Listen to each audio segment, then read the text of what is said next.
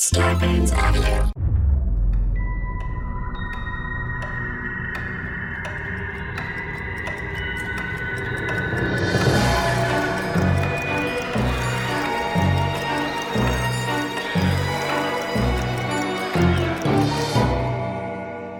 Welcome to the Untold Hour.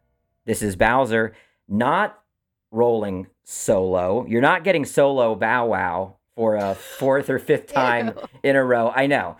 It's a horrible thing to have stated ever.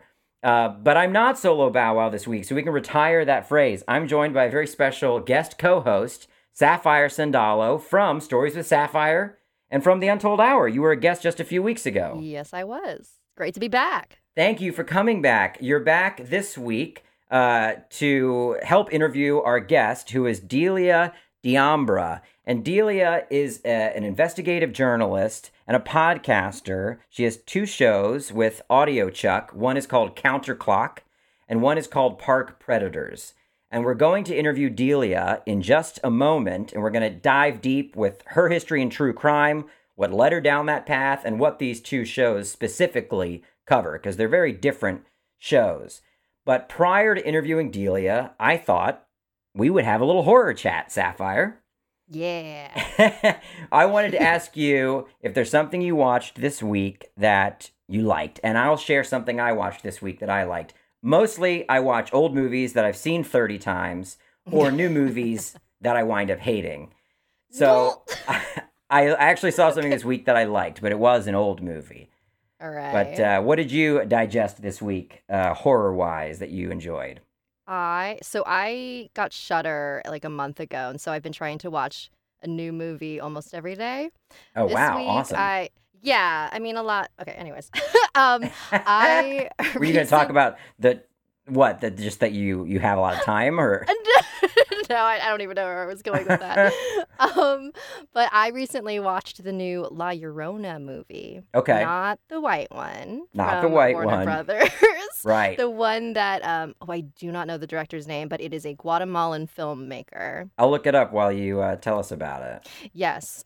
So this movie is actually not about the folk tale of La Llorona. Like, it's not like an origin story or whatever.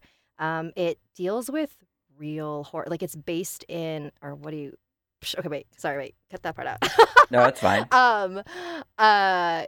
It's based on the Guatemalan genocide that happened among interesting. the indigenous people. Yeah, and so it takes place in Guatemala, and the general, he's on trial for the crimes now. Like, I guess it's like 30 years after they happened. And so the movie follows him and his family, and see, the thing is, it's not really, I wouldn't really call it a horror movie. It's more of like a political thriller with horror elements.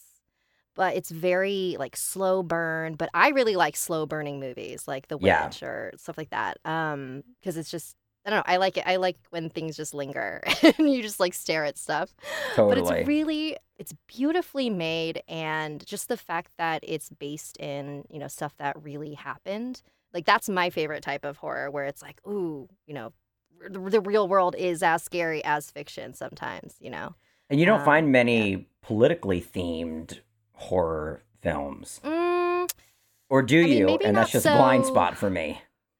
I guess, like, because it's very blatantly political, but I feel like horror movies by their nature are political. Art That's is true. political no matter what.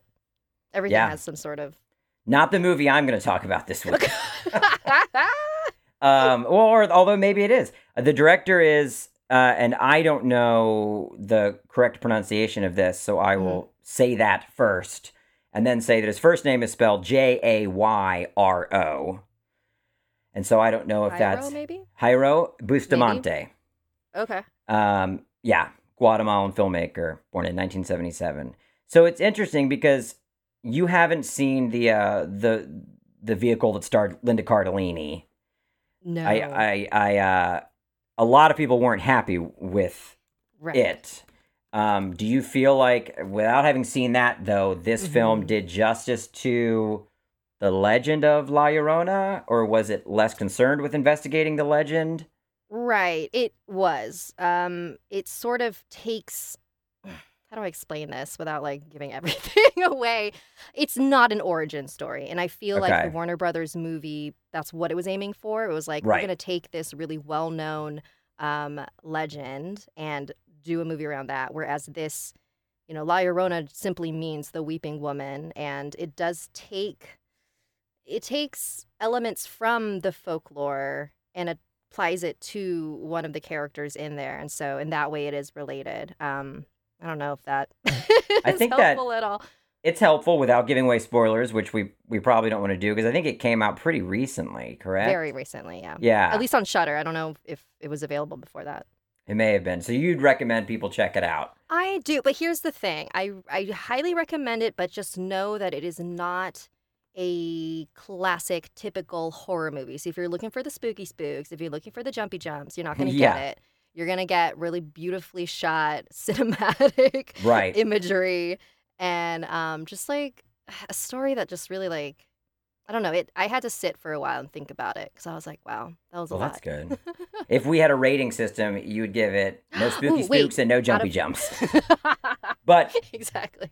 Wait, yeah, out how of many floating ghosts? Our little logo is a ghost. So how many oh, okay, floating ghosts out of, I guess, out of five? Five 5. ghosts? I'll give it. I'm gonna be generous. I'm gonna give it a 4.5. Oh, wow. Okay. Mm-hmm. That's awesome. 4.5 for La Llorona. Yes. And I watched something. Here's a blind spot for me. I haven't seen very many Vincent Price movies, even Me though I neither. would say to anyone, I love Vincent Price. You said you haven't Poser. either? I haven't. Yeah. I'm I not. mean, I'm not an old timey movie person like you are. I definitely do enjoy. I think there's a lot going on with why I like watching older horror films. I think part of it is admittedly because I can enjoy them as if I didn't move to LA and attempt to be a part of the industry. Like I Mm, don't think of them as I am currently. Whereas if I watch modern horror, I may know the writer, or I may have pitched on right. something similar, or the actor in that film There's said like no to my baggage. project. There's baggage.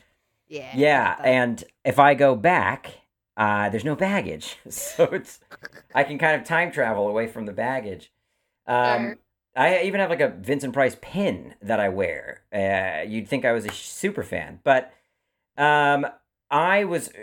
I'll just go to Amazon Prime sometimes, and there's certain movies that'll kind of unlock so many great films that of the ilk that I want to spend time with. Like if you go to Ghoulies on Amazon Prime, I don't know if it's on Prime anymore, but it was like 2 years ago. Ghoulies, it'll suggest every other shitty Gremlins knockoff, like in a row, just perfectly plated for me. And I found a movie this week that did that.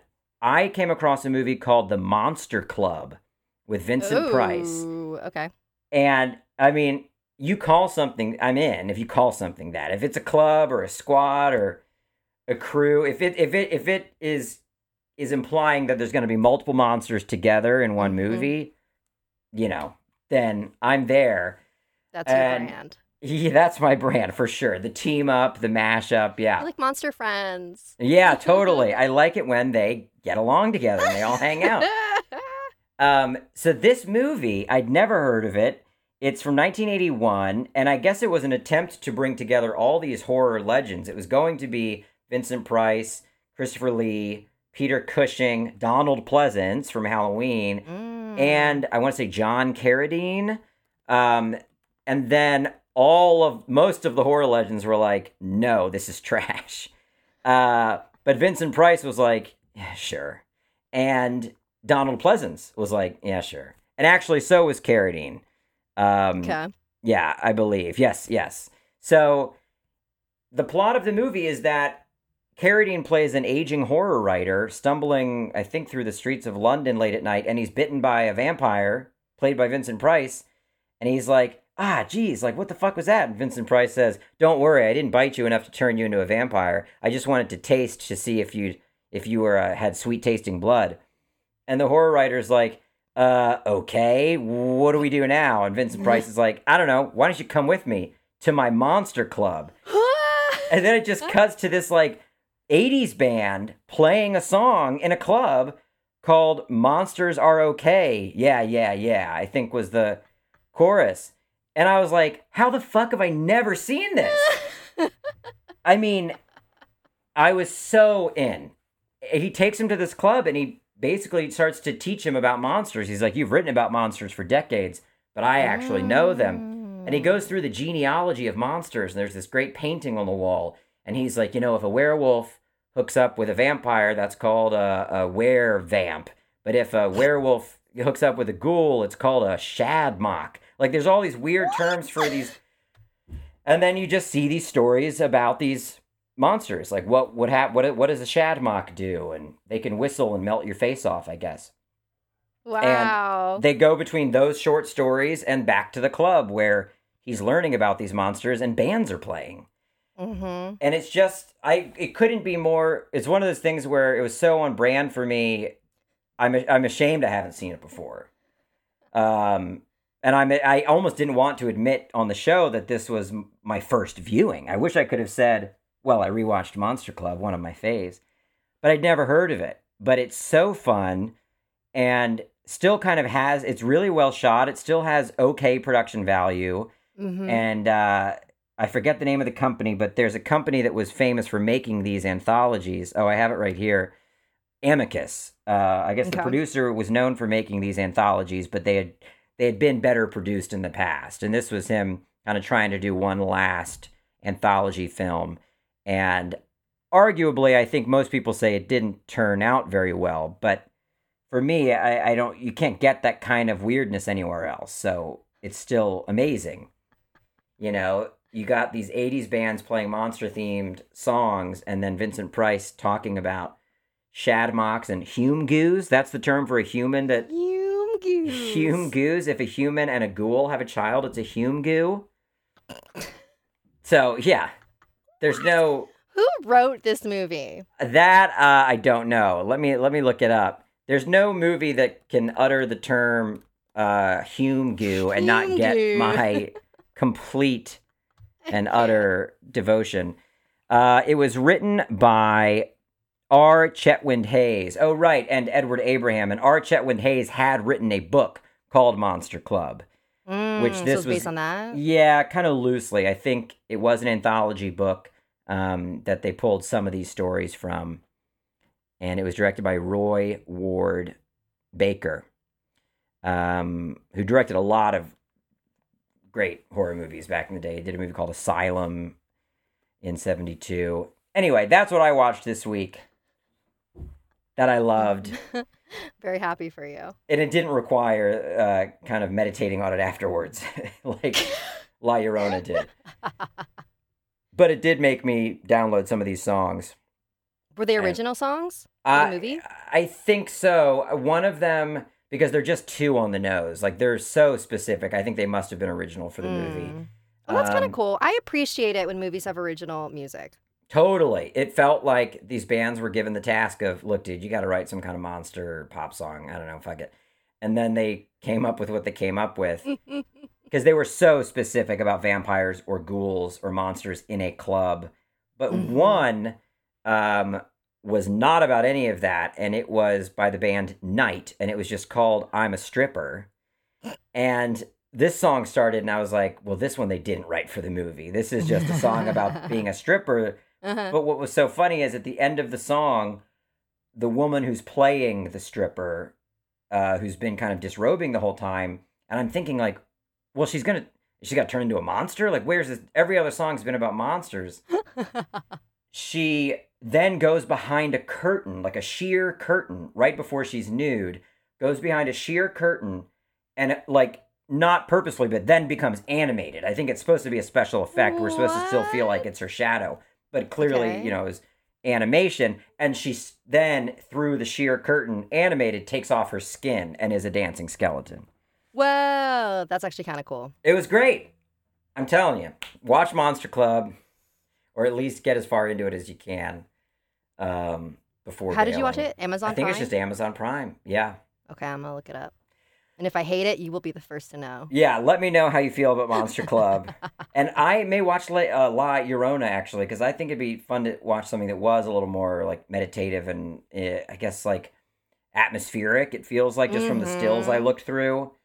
It's Maybe, beautiful. yeah, maybe I should watch something that's beautiful, that doesn't just kind of tickle my tackier tastes. All right. Well, with that, let's get into our interview with true crime podcaster Delia D'Ambra.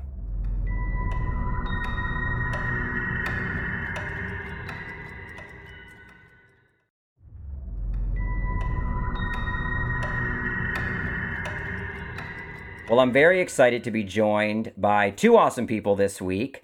Our guest, Delia D'Ambra, host of Counterclock and Park Predators for AudioChuck.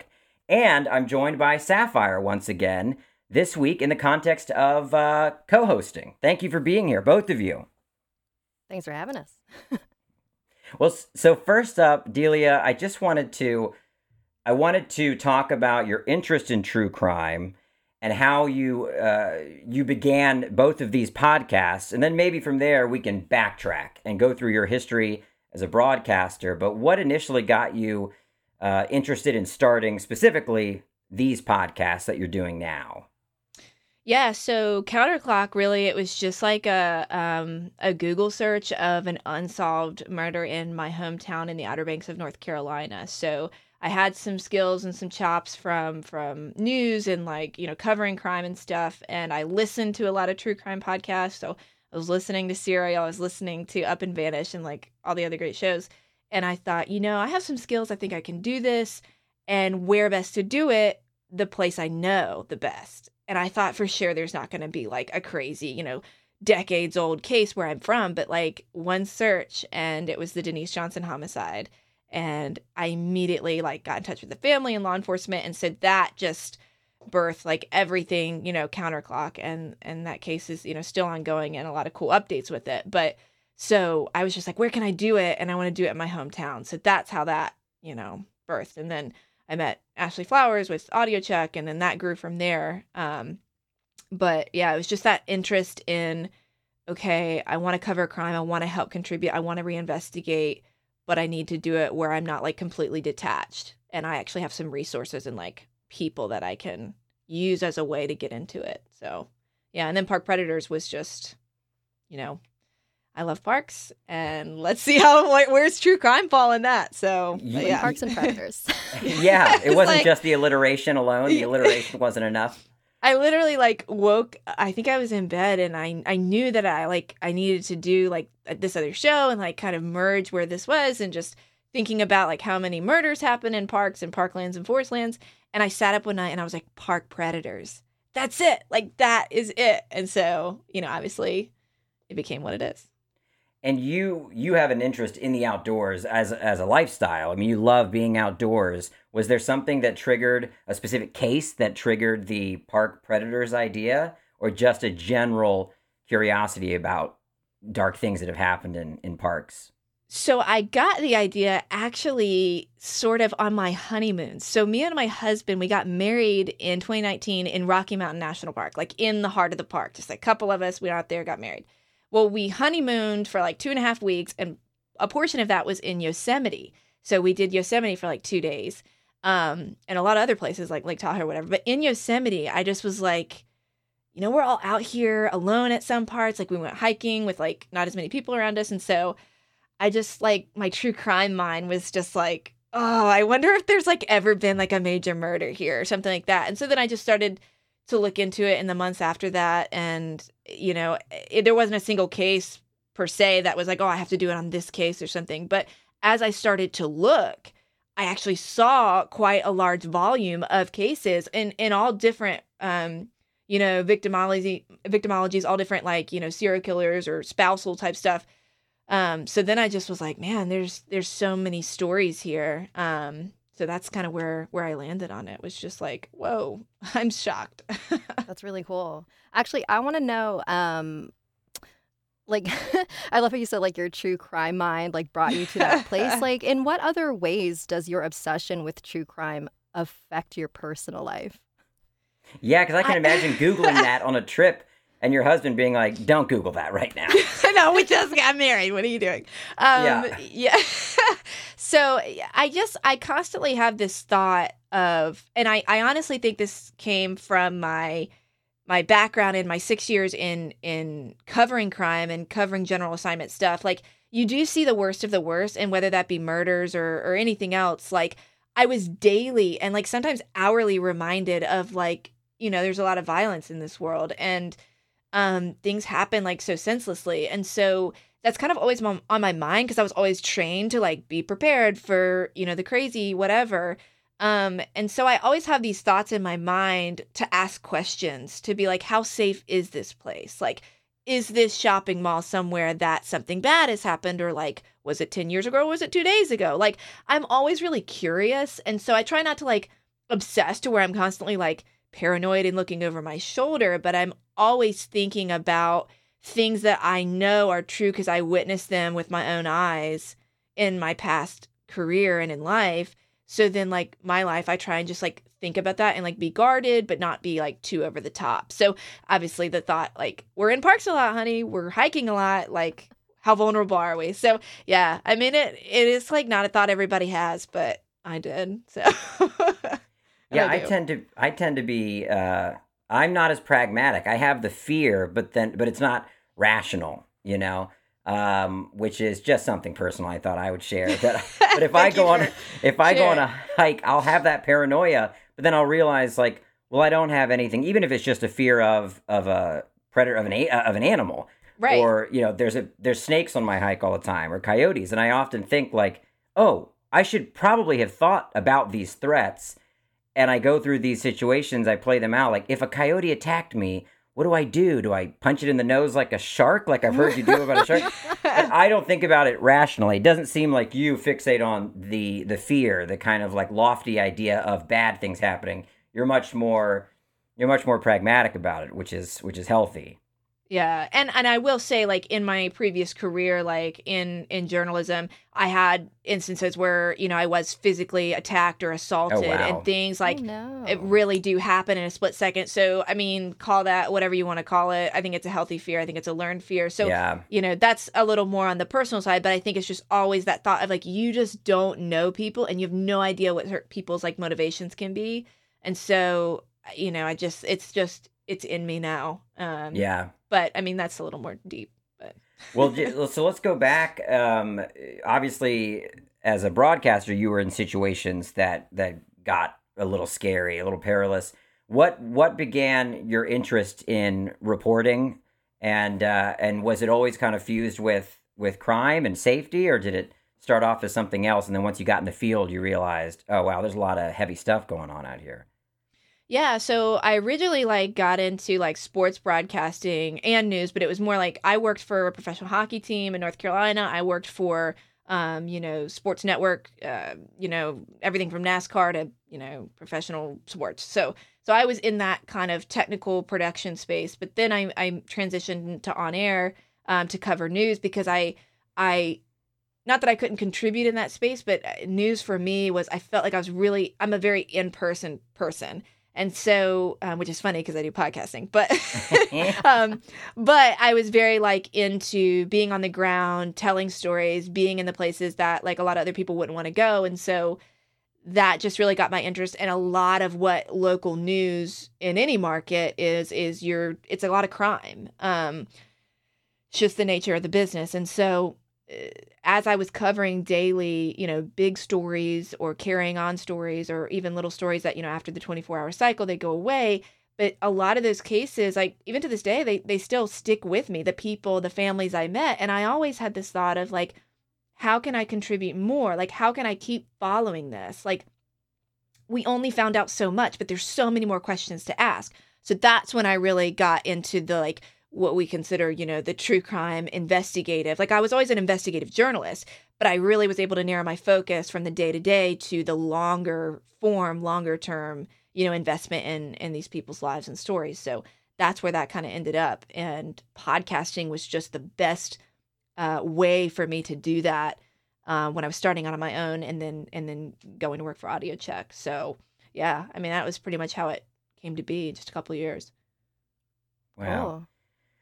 Do you have this is coming from a horror fan. Do you have are you able to, because you can confront these things in the real world, do you also have a stomach for horror films and things that are darker in nature that are fictional, or are they separate from you? Because like my sister works in forensics, and Ooh. she's had to see some things field.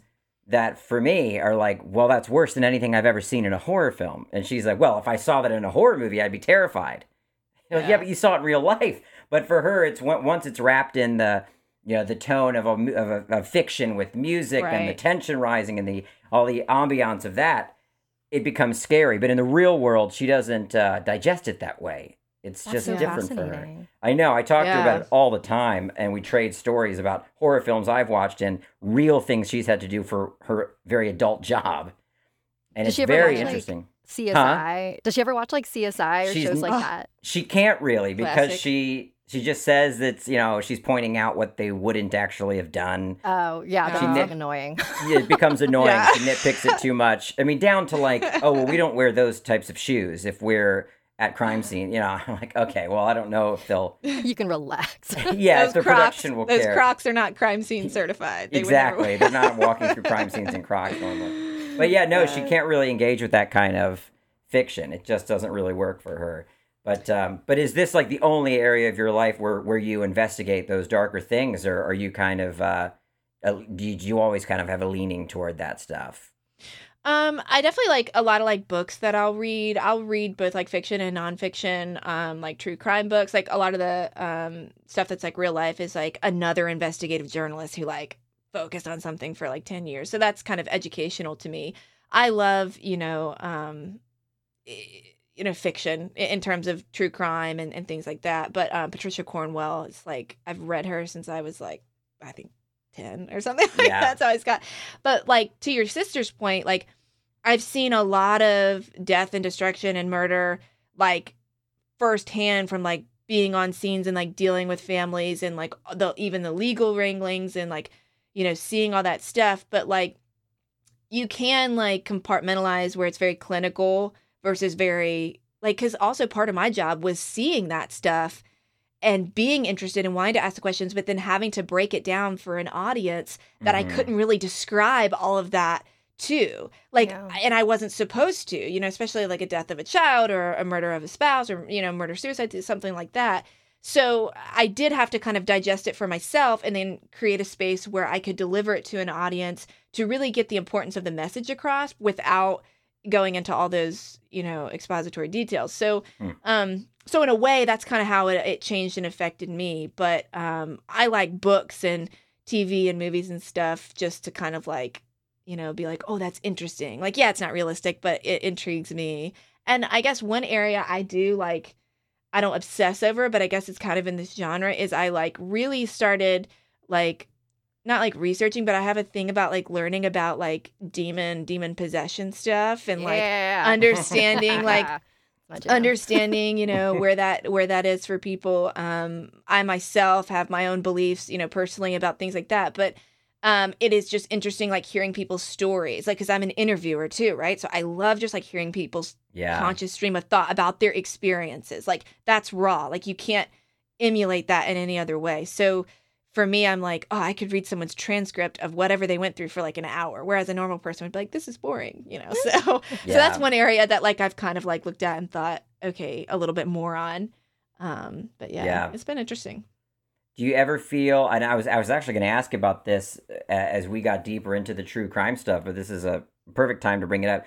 Do you feel like, let's see, how do I phrase this? Do you feel that the supernatural influences any of the more, for lack of a better term, evil things you've had to confront through these podcasts?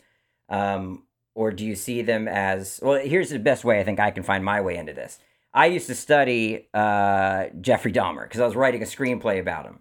Oh, wow. And it was very interesting to talk to people that some people were even, I talked to his pastor who spoke to him in prison. And Wow. I was kind of saying, hey, so like maybe there was some devil stuff going on. And this pastor was like, no, this happened because of his parents' divorce. And I was Hmm. like, oh, yeah, no, totally, totally. I looked like the fool, For sure, even though, for sure. yeah, I thought I was talking to the guy that would be on board for that. Then there was a Baptist preacher, though, in Milwaukee that actually, like, cleansed Jeffrey Dahmer's apartment after the fact. And it was kind of, I Wow. don't know, maybe they made it like a bit of a show of it. I think it may have even been televised, I So think. he could Or write a book later or something. right. Like, there were news cameras there. I And cleansed Jeffrey Dahmer. totally. My story, like the Amityville house. But so there's always this line of I would never say the devil made him do it and remove all accountability from the human being, but I do Sure. believe in a certain amount of supernatural, influence, or at least I believe in things that are powerful kind of outside of our realm. So I just wonder how you reconcile that, or if you look to reconcile that, or maybe you're beginning to Yeah, because I you're reading mean, about demonology, etc. yeah, I mean, none of the cases that I've covered for my shows like it tie into that. But I will say, like, a lot of observances that I have seen in the cases that I've covered for park predators in particular, the cases that have come to resolution, right? So the suspect has gone through the criminal justice system. Both sides have been laid out, the defense and the prosecution. So there's a laying out of everybody's side of things, and then ultimately juries decide. And in all the cases that in the show have that resolution, obviously they weighed against the suspect, so they got convicted.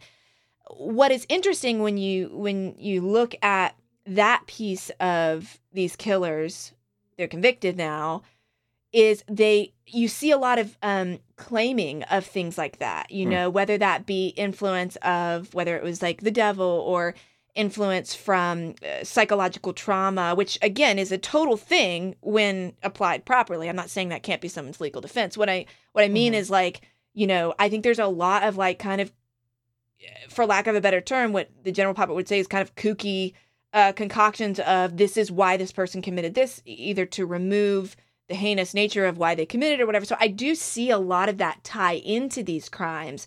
Um, and I even think of like a case that's like big right now, probably people know, is like the Chad Daybell and Lori Vallow out in Arizona. They're like called the like No, who's that? apocalypse couple. Oh, I don't know if I Um, know about them. Oh, it's like super big right now. Like Dateline's like doing all this crazy stuff with it. But like they're like a couple who it's a super big synopsis, but basically like they like have this, belief system that they are like not of this world. There's a lot of supernatural like element whatever, and obviously the two her two children have, I believe they've identified their bodies, or they either found bodies on the property. They went like missing, and like no one could figure out what's going on. They weren't providing anyone answers. They weren't like officially suspects. Like, but there's this whole like backstory of how they're like, we're not of this world, and like, Right. we're not attached to Oh. this. And like, yeah, just read up. I think it's Lori Vallow, Chad Daybell. Like, it's an insane case that's like gripping like true crime, like people who are like following on Google alerts and stuff. But Yeah. like, that's one of those cases where I'm like, okay, from the get go, this is the approach that this is what is going to the masses. You know what I mean? This is the story that's out there. And it's like one of the most insane, like supernatural type things that's being used as part of their story. So Hmm. yeah, I think you do see that cross sometimes in true crime space, but a lot of times it's like you said, where this is why they did this. This is Hmm. the impact. But it's up to the individual to decide, right? And it's up to Yeah. juries to decide. But that's where I see the most crossover, probably. Hmm. Yeah. Well, have there been any cases? Let's get into kind of the specifics of Counterclock. Let's talk about some episodes of Counterclock that specifically resonated with you. Were there any specific episodes that I know you said that the entire mission kind of began on a personal note because it was about researching a local unsolved crime. Were there any other episodes that stood out that either maybe stayed with you in a way that you wish they hadn't, like they just were a little too heavy, or are there any episodes that just you're going to return to those families, return to that case that you haven't really finished all of your investigation on? Yeah, so Counterclock season 1 is all on the same murder. It was my real-time investigation. So I'm with the Johnson family. I'm The in whole that time. the whole time. But every episode, like there is like it's as I was investigating and uncovering things and lay that. So some of it was able to be produced, but like then it was month to month or however the information was flowing in. So in that in particular, there are some really pivotal moments in that series where I found out information for the first time that like the police didn't even know. These people Oh, had wow. never spoken about what they witnessed and saw. And, those recollections, like that's incredible for the case. It's also incredible material for what I was doing.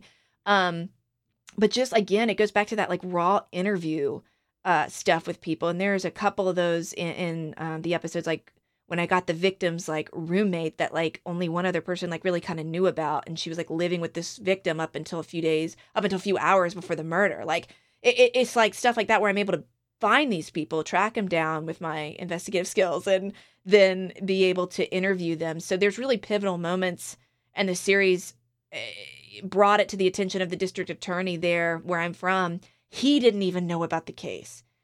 Like, Gosh. he had no idea it exists now. He wasn't in office when the crime happened, but like, it shows you that like things get lost, and now that it's in their lap, it's making strides. And so it's all that effort.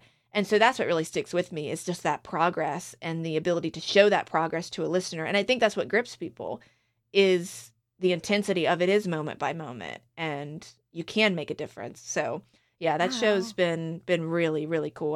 I'm so excited to come back with season 2. I can't even wait. Yeah.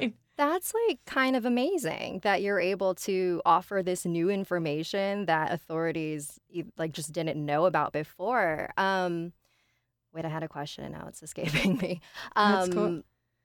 Oh no. Well, I had a question kind of on that tip, and I wonder if it's going to be what was in your head. I was going to ask, it seems like we've learned through true crime and through independent investigators that police often miss things, and whether it's because of like departments not getting along or bureaucracy or like the changing of the guard, but it feels like every true crime documentary I watch, that is what happens, that these things just fall through the cracks. Is that what you found, or do you feel like you find most people are trying to do their job to the best that they can, but it's just unfortunate that these details get missed? Or I think it was the Golden State case where these departments from different counties Jurisdictions, were like kind of at war with each other and not giving each other information, and had like a lot of weird political issues with the other Yeah. agencies. And it was like, okay, well, aren't we all looking for the same outcome here? Right. Aren't we on the Yeah. same team? Yeah, aren't we on the same Yeah, team? We and want to solve these crimes? yeah, and I think to law enforcement's like defense in a way, like yes, like people change of guard, people move departments, like people retire. So there is all that, but like I am a big believer too, and I know this to be true, is like you're in that space, like you are only as good as the experience that you have, right? So if Mhm. you don't know to do something, if you're ill-equipped, then you're not going to do the things that need to be done. So people can call that a botched investigation. People can call that a cover up, whatever they want to call it. The fact is like certain things have to be done. And if they are not done or not followed up on, then yeah, it's not going to look good on law enforcement's end. The Mhm. issue with a cold case is that the passage of time is your biggest enemy. It always will be. And so Right. that's in everything from, again, personnel to evidence to people's memories. I mean, you've got so many things going on. But yeah, I mean, the size of agency is a huge thing. If you've got an agency with 10 police officers versus an agency with 700, your experience is going to be a lot different, Mhm. and your personnel changeover there's going to be less, less people that know about the case kind of thing. And so it just, there's so many challenges. But yeah, in a lot of these cases, that's what we see. And it is really disheartening. But what's amazing about that is, when an investigative journalist comes in like me, I'm interviewing people and I'm providing that information to law enforcement. They can do whatever they want with it, but people are more comfortable talking to me about their memories from 20 years ago or 10 years ago sometimes than they are talking to the police, because they know, Mhm. well, I don't know Makes you. sense. You weren't a cop then. You know what I mean? But like I grew up there. I'm from there. My family all still lives there. Right. Like I'm in the soil with them kind of thing. So I just think people have a more comfortability, and I also come from the approach of a conversation, and I think that's a real big thing in the investigative true crime space, is just having that conversation with people, and I think that resonates in the production and in the audio that people are listening to. and the storytelling in general. But yeah, sometimes people just want to talk to me and they don't want to talk to the cops. But that doesn't mean I'm going to withhold that from the cops, So Yeah. it's an interesting space for sure. In the instance of a cold case, I mean, yeah, Denise Johnson, it was 20 something years ago, right? Yeah, 97, so 90, 23 23. So years ago. when you begin an investigation like that, who do you even, if you find evidence, who do you even give it to? I mean, there's a cold case division, right? If I've learned anything from TV. But Yeah. is it as simple as that? You go to the local sheriff's department and go to their cold case division? Who do you give that information to? And do they So care? yeah, and that's the thing, right? So you've got to like convince them that what you have is relevant, but Mm-hmm.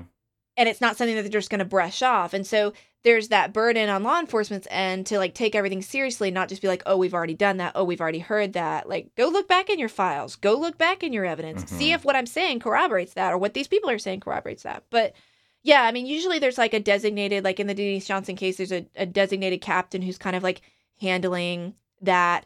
But, again, it's like, okay, here's everything I have. Here's everything I have. I hope you're doing something with it. But then if you don't even know that, like in what I did, I'm like, I'm just going to call the district attorney. I'm just going to communicate directly with the highest law enforcement officer to let him know. And then when I did that after months of, and continued, communication with that department, I talked to the DA and he's like, no, I've never heard about this case. And I'm like, well, let me tell you all about it. Like, it's just like a chain of command thing. And Yeah. that's just the hierarchy of that kind of thing with police departments and stuff. And a lot of them do a fantastic job. And it's not me at all saying, I'm bashing on them or anything, but there is a hierarchy. And unless you can really be dogging about it, and go at it like a pit bull, you got to get to the right people. Mm-hmm. And in this case, it worked out and continues to work out.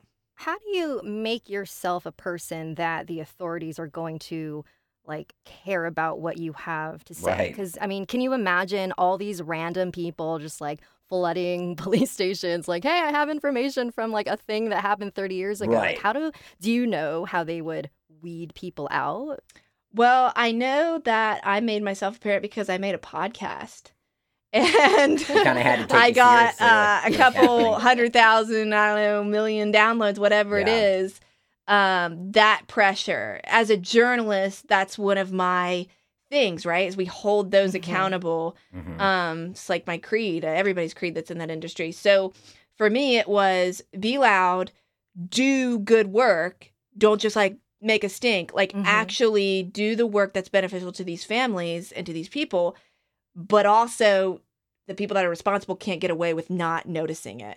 And so that's really the power of the medium that we're in. And that was really it. Plus, I also had a background of, clearly this girl has a professional career in this to Right. some extent. So, Like, you you're know, legit. yeah, like anybody could have just come to them with information. But when I'm also dispersing that information to a large audience, I think you can't ignore it at that point. So Yeah. that's a tool. I mean, it just is. Mm-hmm. So Do you feel like over the course of season 1 that you ruffled any feathers? Were there any people in law enforcement, not naming names, but any people that Right. were like, I don't want an investigative journalist digging into these things or Mm. doing my job better? Or had the guard and everyone involved kind of changed so much since 97 that you didn't really offend anyone that was working that case at the time? I mean the law enforcement agency that I was dealing with, they have been cooperative. I did get some interviews with them, but there was a certain point where I was finding out information that I think they realized they just needed to pump the brakes for the integrity of their case, which that's pretty standard for any journalist digging into something. There's going to be a point where that iron curtain comes down because law enforcement has the obligation to protect their case so that when they take it to court, they can do it right, and evidence and information isn't out there that prevents them from doing that. I did not do that in this case because everything I was finding out was being told to me by individuals that knew stuff. So I'm like, well, if they're not the guilty party, that information's out there. So it doesn't mean that it's only something the killer would know, kind of thing. There's eyewitnesses that have come forward now saying these things and they all corroborate each other, kind of thing. So I knew that I wasn't getting into those lines of, well, now everything's out there so the killer can get away with it, kind of thing. Mhm. But yeah, it's at some point the ability to go have that healthy, you're giving me information, I'm giving you information, and we're on the same page, stopped with that agency. But I mean, I think they support what's come out of the show, to help them as best as they can, but they have a case to protect. And I respect that, but at the same time, I'm not going to stop doing the work I'm doing because it's clearly made a difference. So Yeah. that's where I know forge on and we'll be all right. Yeah. Thing. Do you think that case will ever be solved? Yes, I do. Cool. I think it can. Yes. Yeah, That's I a wrap. do. All right. Yeah, it's good. I think it can be. I think there are methods in which that could come to resolution. Again, it is on law enforcement's end to look into that and be confident about that. But yeah, I really do. Cool. I mean, it feels like over the course of season 1, there were numerous revelations about the case that your investigative instincts uncovered, and numerous articles about, new revelations in Denise Johnson's case. Mm. Are you returning to that case for season 2, or is it a new case for season 2 of Counterclock? It will be on a new case for season 2. That's kind of all I'll say on that until we have more announcements. But It will be on a new case. But it is the same format. So you're with me. I mean, I've been on this case a significant amount of time, put an incredible amount of work into it, just like the first season. So yeah, it'll be good. I'm excited. Excited to listen to it. Yeah. Yeah. Well, so let's talk park predators. Yes, park predators. I listened to a couple of episodes yesterday and today, and some are longer, some are shorter, some are kind of bite size, but they're really well done, and they're very fleshed out and well rendered. I feel like I've experienced the entire thing, and get like a full scope of the case. How do you find those? How do you do the research to build out a season of that show? Yeah, so really, I have a lot of different ways that I go about it, but as you'll know, as you listen to the series, a lot of these cases are occurring in like the mid to late 80s, 90s, early 2000s. We think we had one in like 2017. So back in those days, newspapers were king, right? So I'm going all the way back into news archives available online. So rereading good reporting by good reporters who worked for local news entities, right? Which is going to give you that perspective. Those are the people that were like in that park interviewing the family or interviewing witnesses. Like, so they were there, you know what I mean? The national coverage obviously it can be extensive, but it's a little more, 1,000-foot views sort of thing. So I look back through all those people that have done great reporting, but I'm also looking at databases and public records, right? So I have some skill sets that allow me to navigate that space. I'm looking at releases and archives from the FBI, from the DEA, like whoever is involved. So it's really going into a lot of those databases and looking for those little details and picking up on little things. There's a tremendous amount of stuff on some of these cases with the convicted killers on YouTube. Like, you can watch people's confession. You can watch these things that were entered as evidence in cases. Right. And so it's absorbing all that material. It's pretty laborious, but that's what makes the good detail, and that's what makes the full comprehensive story for the listener. And I think that's really important, both for understanding the crime and the killer, whoever, but also for understanding the value of these victims. Mm-hmm. These people were real, and they had families, and they're missed, and they had loved ones. And that's a powerful thing. Could be any of us. And so that's why I try and honor them in that way of telling a little bit of their story, and so that you can understand, like, they weren't just murder victims. Mm-hmm. They're people. And I think that's important, because I think sometimes in the true crime space, we miss that. We can miss that mark. And that's the journalism side of me that's like, no, I have seen people face to face, and you have to address that because it's a huge part of it. So, yeah, but it was a lot of research, hours and hours and weeks, but quarantine helped. That was for sure.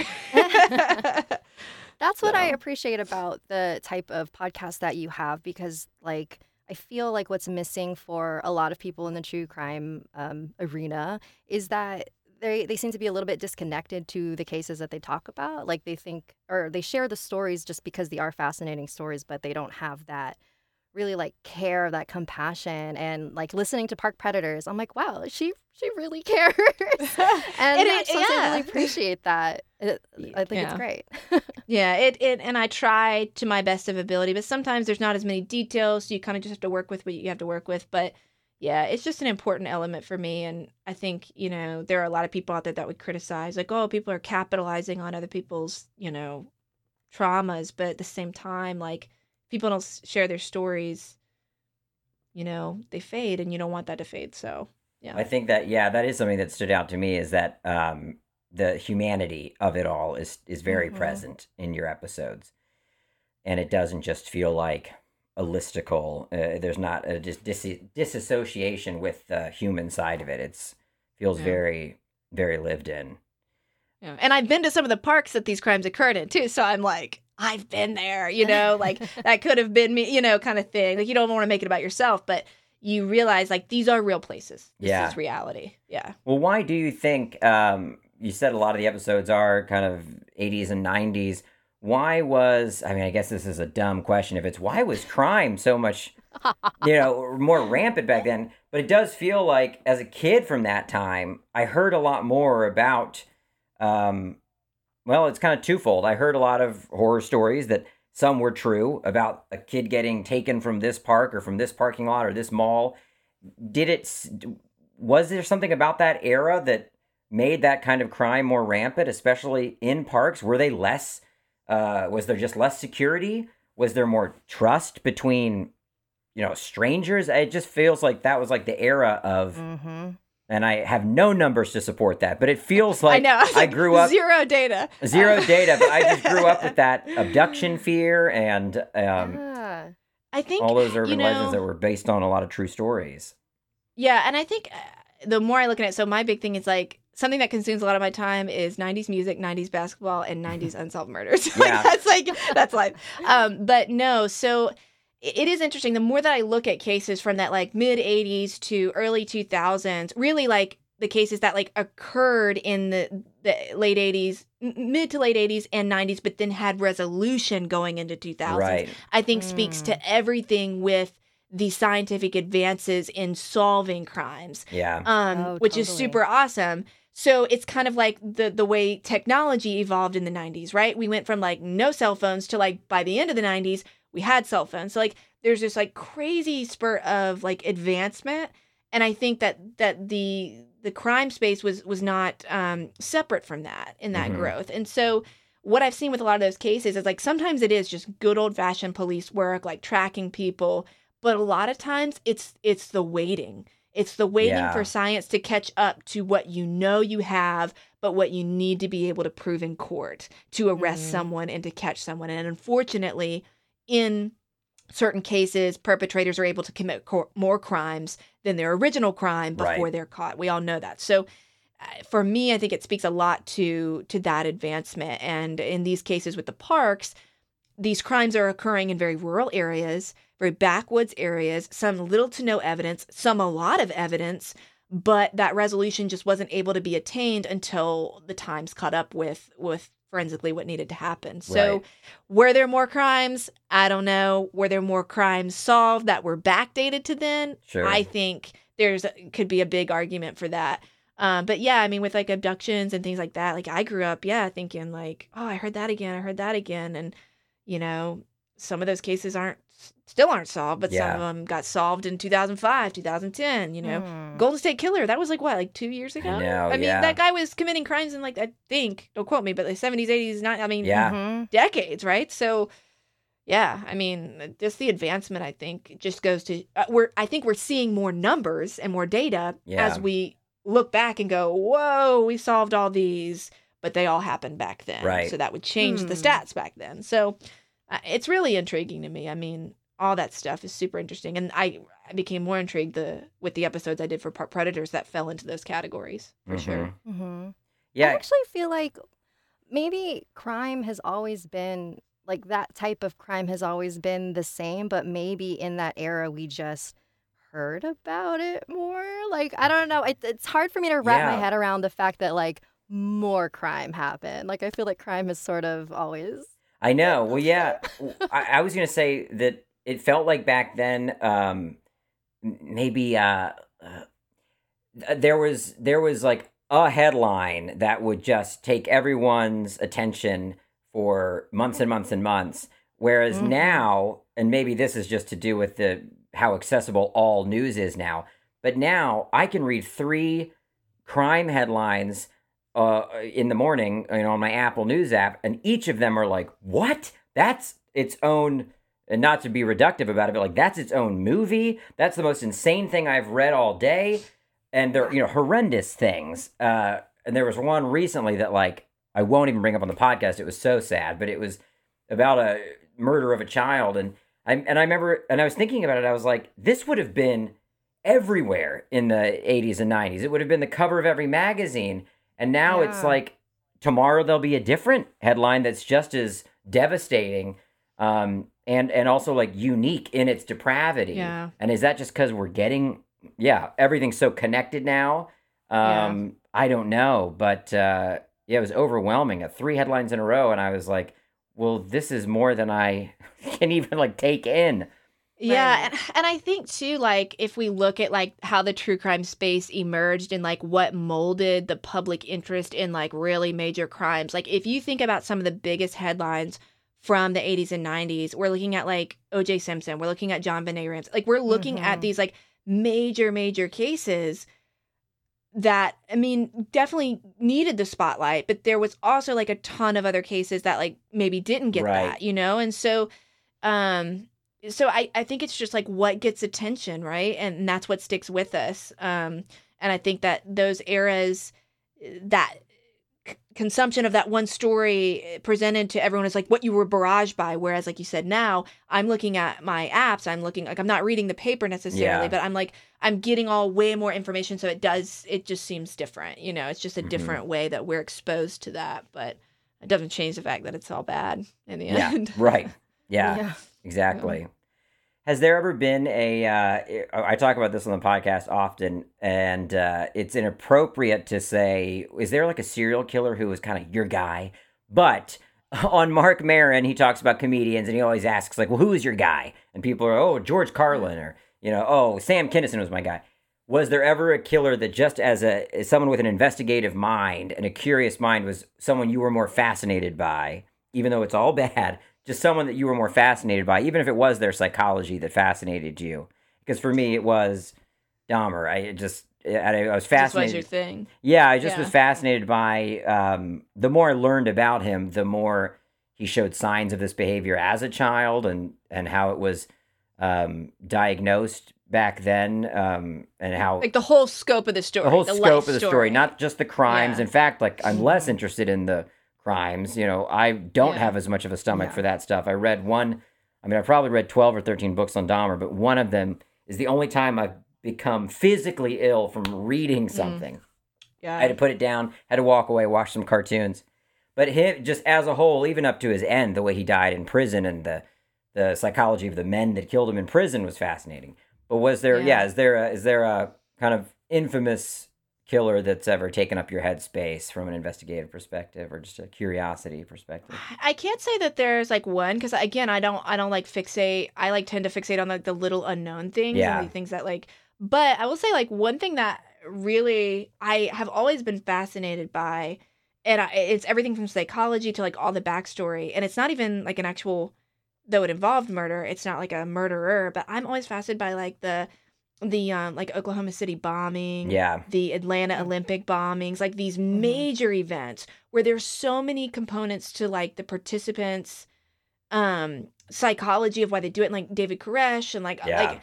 like stuff like that where I'm like something, not one thing happened there. Like there's not like Right. one thing or one person to blame. There is a multitude of like systemic little society or like government oversight or no oversight or something that like contributed to like these major things that involve murder, obviously. Right. And so like that's what always fascinates me the most. And so I love like consuming documentaries and stuff like that. But it does kind of eke into that true crime space because Hmm. it's like you can't help but like think deeper about it. So I tend to like lean more towards like things like that. Yeah. And like Mm. usually it's people who like committed mass crimes. Mm-hmm. And I just wonder like cuz like one murder, a couple of murders, like obviously someone like Dahmer is has a thing going on. But to then like mass murder and then live with that Right. or try and live with that, like that's huge, that's hard to even understand. So Mhm. Yeah. that's something that I think about more than like a Ted Bundy. Like I got to know everything about him. Like, Yeah. no, I just want to understand why this person did these things and who could have known about it beforehand to stop it or something like that. Mm-hmm. Yeah, that's truly fascinating to me. Yeah, that was fascinating. I did a bit of a deep dive on Koresh after watching the narrative show, but then I watched like 2 documentaries, and for about 2 weeks I fancied myself a Koresh expert. I was Yeah, correcting you're all like, my I'm writing a friends. book. Yeah, yeah. Because my friends had I'm watched doing it. the show, like the Stars show, I guess, or the Paramount Network show rather. What show is this? It was just called Waco. Oh, wasn't that Netflix? Oh, I didn't see that. Oh, it was interesting, wasn't it? What'd you say, Delia? Was it Netflix? It was on Netflix. Nobody Waco? watched it until it went to Netflix. Oh. Yeah, it was a Paramount Oh, wow. Network show, I think, originally. Wow. And kind of disappeared, even though it had like Michael Shannon and as one of the FBI negotiators, and Taylor Kitsch from Friday Night Lights as It's like fell through the cracks. Koresh. It just fell through the cracks of like prestige TV when everybody was kind of pushing their Breaking Bad. But when it went to Netflix, people finally watched it. So there was like a bit of a minor cultural resurgence kind of in the Waco incident. And my memories of it were just as a kid seeing that Right. on TV. That's that. And it's just interesting because in my memory, if I had guessed how long that siege had lasted from me watching it on TV with my sisters, I would have guessed like, I don't know, it was like 9 days or 10 days. But it was Yeah. like 40 days or close to 50 or something like that. And then Yeah. to see how everything played into Yeah, the whole story. the whole story, the everything. bureaucracy on the side of the ATF, and then also his just Everything. devotion to the plan that God had for him, or so he would Yeah. profess. Right, like it couldn't have been one thing. It was all of these things and Yeah. all of these followers that were on board for whatever it was he Yeah. was, I think it's planning. almost insane. it's almost easier to be like that person is a demented killer, they're Yeah. a monster, whatever label people want to put. That is easier, I think. Now I can't ever speak for any victims' families. I don't think I could ever. But like for me, that's easier to understand. They have a fetish with this. They have a whatever. Right. That's their motivation. Mhm. But then to just be like, this person just concocted this and got all these people to follow them or was able to do all this without anyone noticing. Like that's the kind of thing that I'm just like totally blows me away. Yeah. So yeah, it's crazy. And like even with some of the episodes in Park Predators is like like whether it's a spousal domestic thing, like we can wrap our minds around that, right? But Mhm. other ones that are like more like you said, you listen to a couple episodes, like in the first couple episodes, I talk about like some of these true predators, like people that just use these areas to do what they wanted Totally. to do. Like that is so blatant. Yeah, they were just so it's there for crime. They were like, for okay, that. And so this is where this yeah. can happen. And that's what's so cool is like every story in that show is so different, and it just reminds you that like really no matter walk of life, like this can happen, and then it can happen in a national park, and it, just that whole piece of it was just what was so interesting about it. Yeah. Yeah. Has it made you any less interested in being an outdoorsy person since learning all that you've learned about the crime that's happened at parks? Or are you just more vigilant than ever? It has not deterred me, only because these places are beautiful. They're meant for people to, explore and to love and, to treat well, and it'll treat them well back, I think when you introduce the human element of greed and murder and, that's going to corrupt anything, right? So, no, we still love the outdoors. I still have a big bucket list for national parks. But that being said, the research that I did only makes me more vigilant. I'm already like level 5,000 vigilant person, but Right. it was a reminder, and I hope it is a reminder to the people that listen to the show that like you cannot trust everyone just because you have the same hiking boots and you have the same camera and you have the same dog or tenting equipment, whatever. That does not mean you have commonality with that person beyond those things. Mm-hmm. So do not trust people with your life. Do not trust people with your loved ones. If you see something that's wrong, don't let that slide just because you think it might not be true. You know what I Right. mean? Like, be cautious always, not paranoid, not judgmental, but be cautious for your own safety and for the safety of others. Because a lot of times in these parks, people are in groups. There could be an odd person here or there, but as the group goes, you know, other people could become targets of a person. Maybe you're not their target, you know? So Right.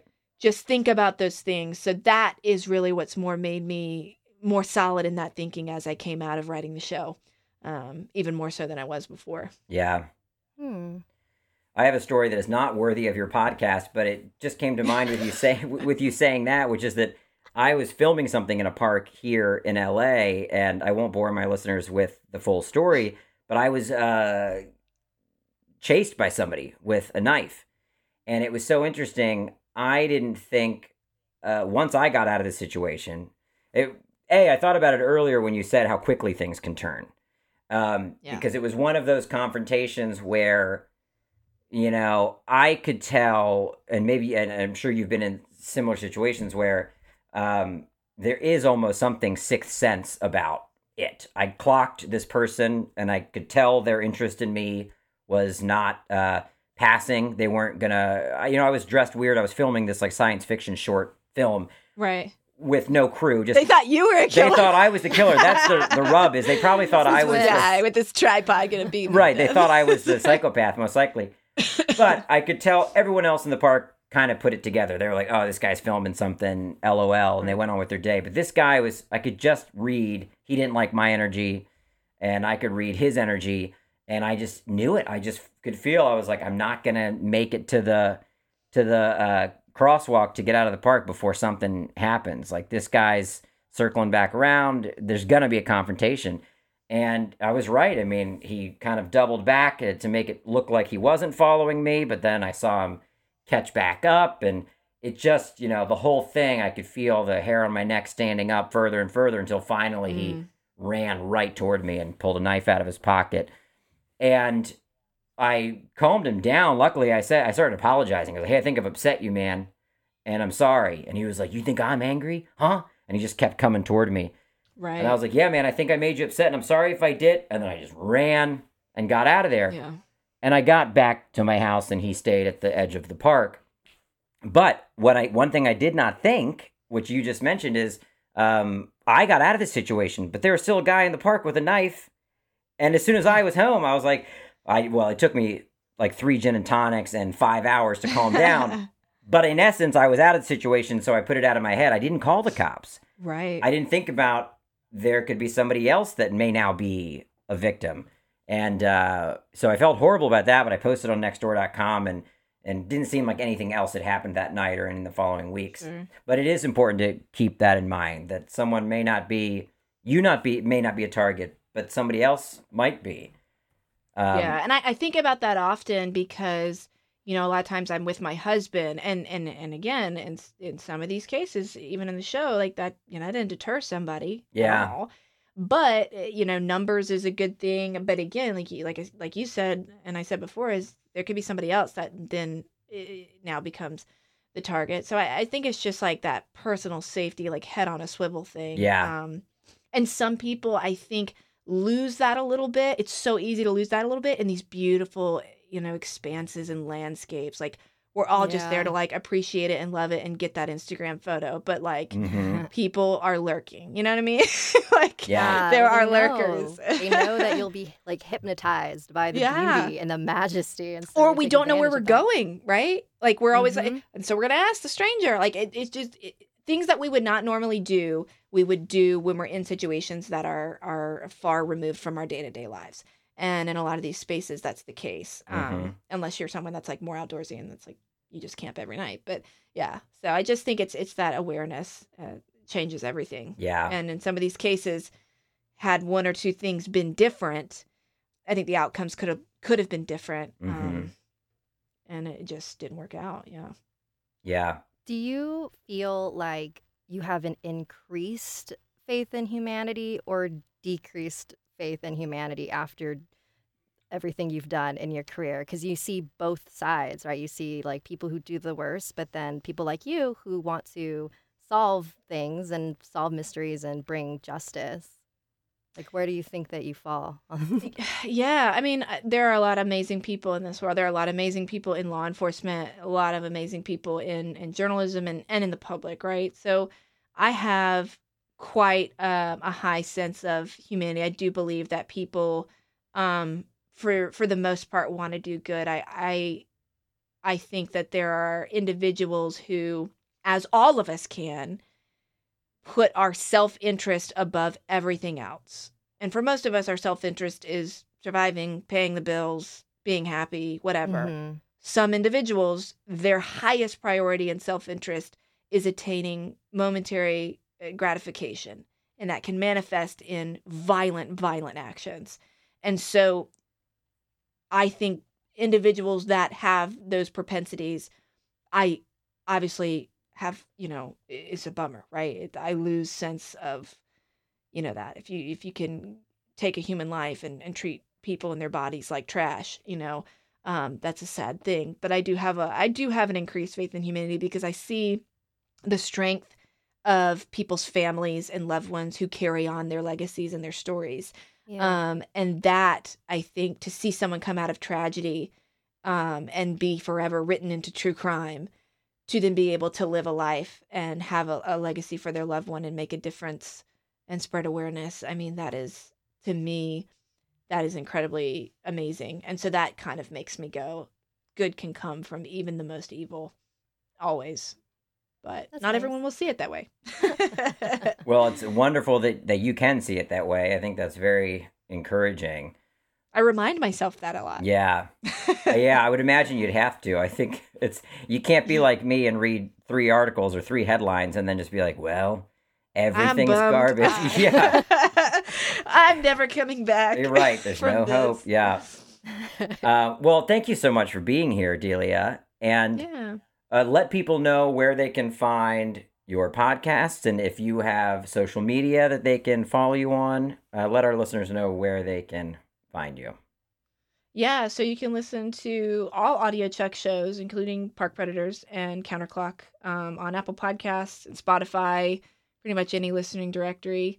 You can follow at Audio Chuck on Instagram. You will see updates on like all the shows and lots of like teaser material and pictures and things like that. So that's really interesting, especially for Park Predators, because you're just like getting that inside bit into it. Parkpredators.com is the website. And then, my Instagram is just delia.diambra.w, because my last name now is officially a W, but I still go by Delia Diambra.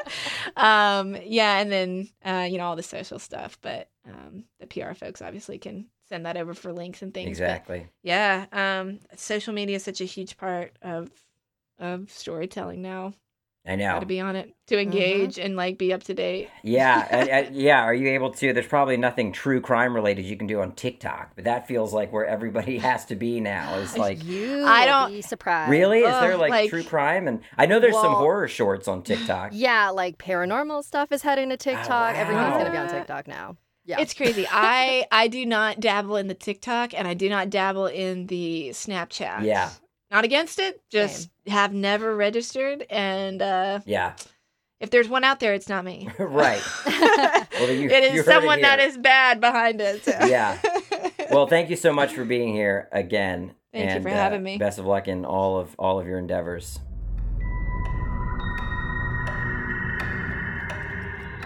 Well, that was a very interesting conversation with Delia. Thank you so much for being here for that conversation, Sapphire. I think true crime is not something we tackle on the show often, but I think it's good to offset some of the sillier, spookier stuff that we deal with. So it was nice to talk to Delia and hear a little bit about her world, which is so steeped in crime and seriousness. It's a different type of horror. It is. It really is. I feel silly I'm not going to talk about Pumpkinhead or Friday the 13th Part 5, but it's good. It was a really interesting conversation, and her podcasts are really intriguing and well done. very comprehensive, as we said. And there's a lot of humanity in there, I think, that is missing from a lot of true crime often. Yeah, I agree. Yeah. So where can people find you, Sapphire, before I sign off and tell people how to follow The Untold Hour? Where can they follow you? You can follow me on Twitter and Instagram at Awkward Sapphire. That is Sapphire with 2 P's. And then, yes, I believe that's it. Awesome. Well, you can follow The Untold Hour on Instagram at The Untold Hour. And then, oh my gosh, I just closed the window that had our Twitter. But I'm going to guess that our Twitter is Untold Hour Pod. And let's see if I was correct. I was correct. Also, our Gmail is untoldhourpod@gmail.com. Sorry, the untoldhourpod@gmail.com. Jess is going to kill me for getting all of these wrong. And we do want your listener stories. I haven't done listener stories in a number of weeks, but all that means is we're going to do some big listener story episode where we're going to have a listener story extravaganza because we have so many in the inbox. Yeah. So there may have been a listener story drought for the last few weeks, but there's about to be a flood of listener stories. All right. Until next time. This has been Andrew Bowser and Sapphire Sandalo, and you have been listening to The Untold Hour. Bye. Starburns Audio, a podcast network.